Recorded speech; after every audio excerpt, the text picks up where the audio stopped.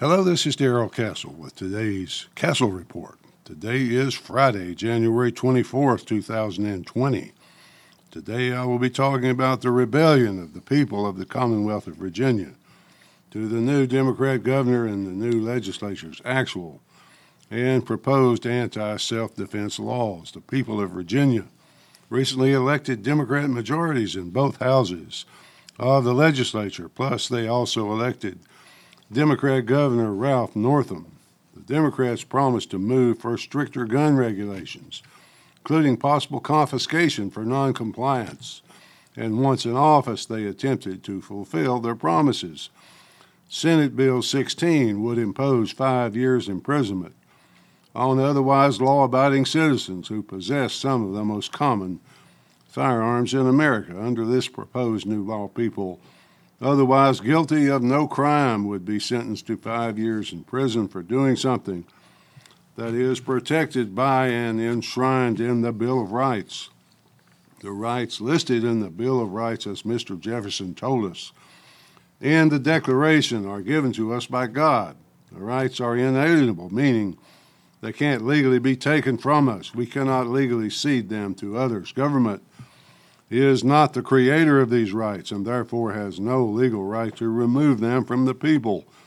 Government is, in fact, required to protect those rights, for that is the very reason that governments are instituted among men, that is, to protect our God-given rights. So to carry Mr. Jefferson's ideas one step further, we, the people, form governments because we know that power abhors a vacuum, and that if we don't, someone else will. We therefore make the government weak and divide it and separate the powers into separate branches, so government cannot legally become tyrannical. We tell government that its primary reason for existing is to protect our God-given rights. The nature of government, however, is to grow, to become more powerful, and to destroy the very rights it exists to protect.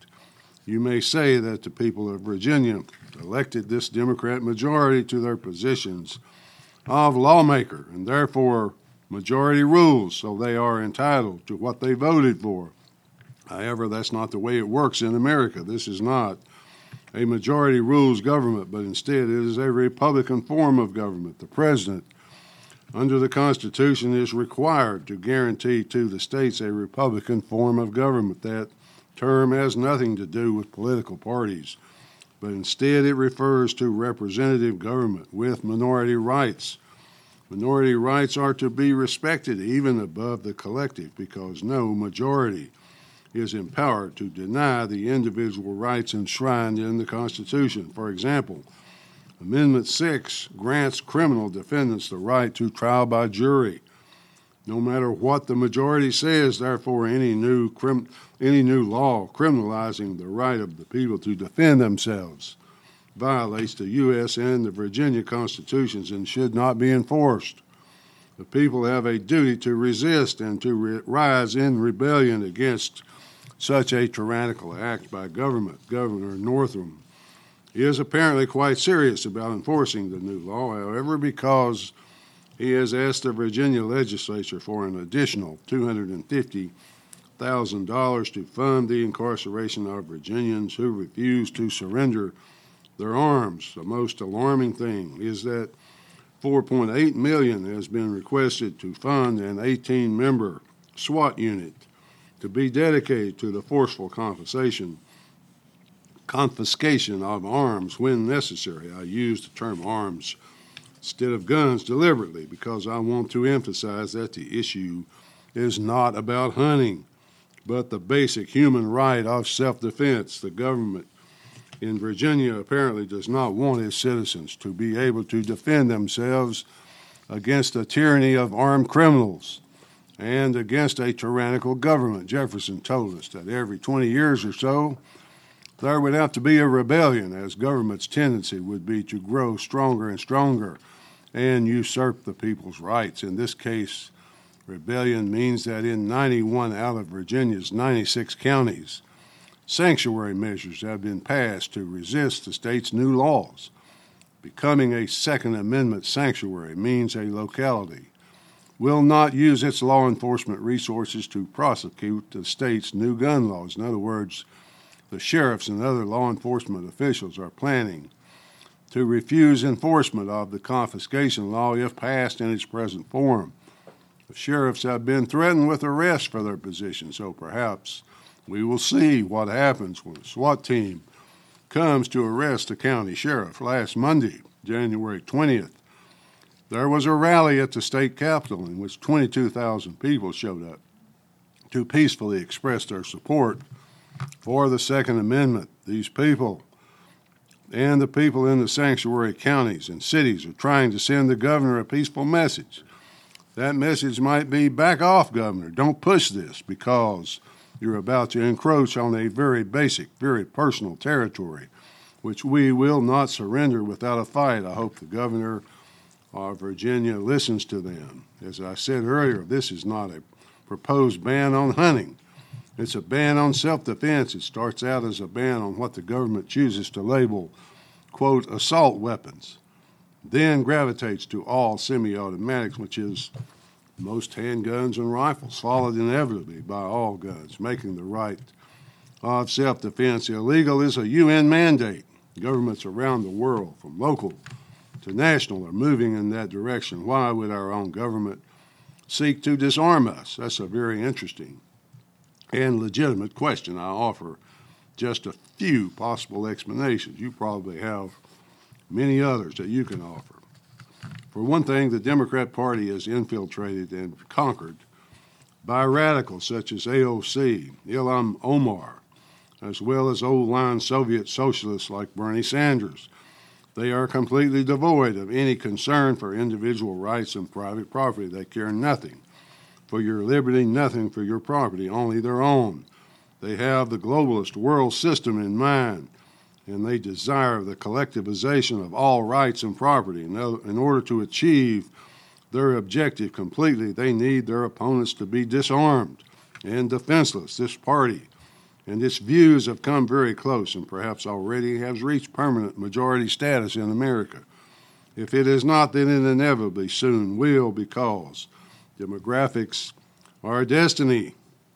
About 52% of the population now receives some government benefit each month, and 6% of the population works for the government directly. So that's a total of 58% obligated to the government. The ruling class has evolved to the point where it is now an entirely separate society, separate from normal people. It has its own rules. It has its own moral code. It feels no need to recognize ours. In opposition to this group, we have Republicans who are basically nihilists, who don't believe in anything except power, money, and how to get them, how to keep them. They will allow the Democrat destruction of our civilization to happen, but they would prefer that it go a little more slowly. Of course, you have a few radicals who would prefer a return to the Constitution and the rule of law. Why do we need to be armed? Why are guns so important to us that we would resist confiscation with armed force? Arms are symbolic of a free people. Free people are armed. Slaves are disarmed. It recalls images of the defeated army marching by the conquering general to stack their weapons in front of him. We also need guns to defend ourselves against armed criminals so that we are individually accountable. According to RAIN, that is the Rape, Abuse, and Incest National Network, 1 out of 6 women will be raped or have attempted rape sometimes in their lives. There are 433,648 victims of sexual assault each year in America. 90% of them are female.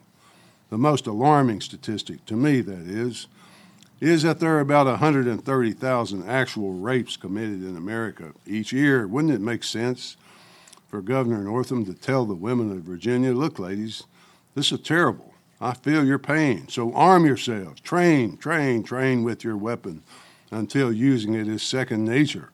The state of Virginia will give you a tax credit if you take a course in self-defense from a certified instructor. I cannot put a police officer beside you 24/7, but you can take responsibility for your own safety, individual responsibility, is a key to this because rapists aren't looking for a gunfight. They're looking for a victim, so don't give them one. Instead, Governor Northam says, I want to send all the rapists a message. Women of Virginia are fair game. Help yourselves.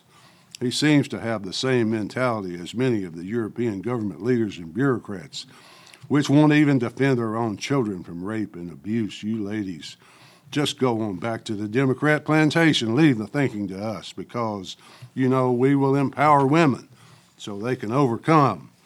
People who attend rallies such as the one I just mentioned are usually referred to by the press, and especially the Democrat press, as racist, white supremacist, homophobic, xenophobic, toothless hillbillies, and so forth. But the truth is quite different. The attendance at Virginia was apparently quite diverse. I saw interviews with several black people who had signs saying Black Guns Matter. These people are committed to defense of their own dignity, their own person, because if they don't defend it, who will? Oh, yes, now I remember. The government. The government will do it for you. The government's armed officers will be there just a little while after you're raped or murdered to clean up the mess. So just go back home, folks. Leave the thinking to us. My favorite tactic of the anti-self-defense media and government is to publish reports of incidents of gun violence in which innocent people are killed, but they ignore the incidents in which law-abiding people defend themselves with guns and thus avoid injury and death, according to the NRA, which keeps statistics on such things.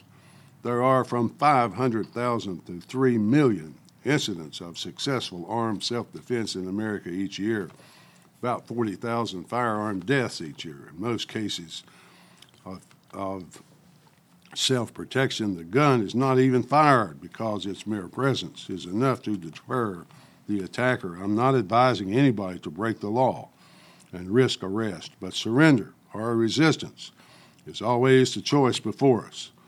I ask myself from time to time, which side will the police take? What about the National Guard? But the real question is, whose side will the U.S. military be on? Will the military officers and the day-to-day troops, the common soldiers, will they obey their masters and bear their swords against their own people? If they do, all is lost. But if they don't, then we can prevail, at least for a while. Virginia is a test case for the new America because it is symbolic as well as majority Democrat, at least in the lawmaking bodies, the home of Patrick Henry, Thomas Jefferson, George Washington. It was the cradle of liberty. Virginia serves now as a canary in a coal mine for the rest of us. If the people of Virginia surrender their arms, others might quickly follow, like lemmings off a cliff. What can ordinary people do? First, we're all ordinary people. Self-defense cuts across all political divides, all races, all genders. In other words, we are all in this together. The faster we start to see government for what it really is, the better off we will be. The sanctuary for the Second Amendment groups are springing up across the country everywhere. Go on social media, folks. Find one in your area. Join it and participate in it. It's a start, and the growing numbers will send the correct message to the Ralph Northams of the world. Finally, folks, when you give up your arms, you're no longer free. You have become the property of the one to whom you surrendered your weapons. At least that's the way I see it. Until next time, folks, this is Darrell Castle. Thanks for listening.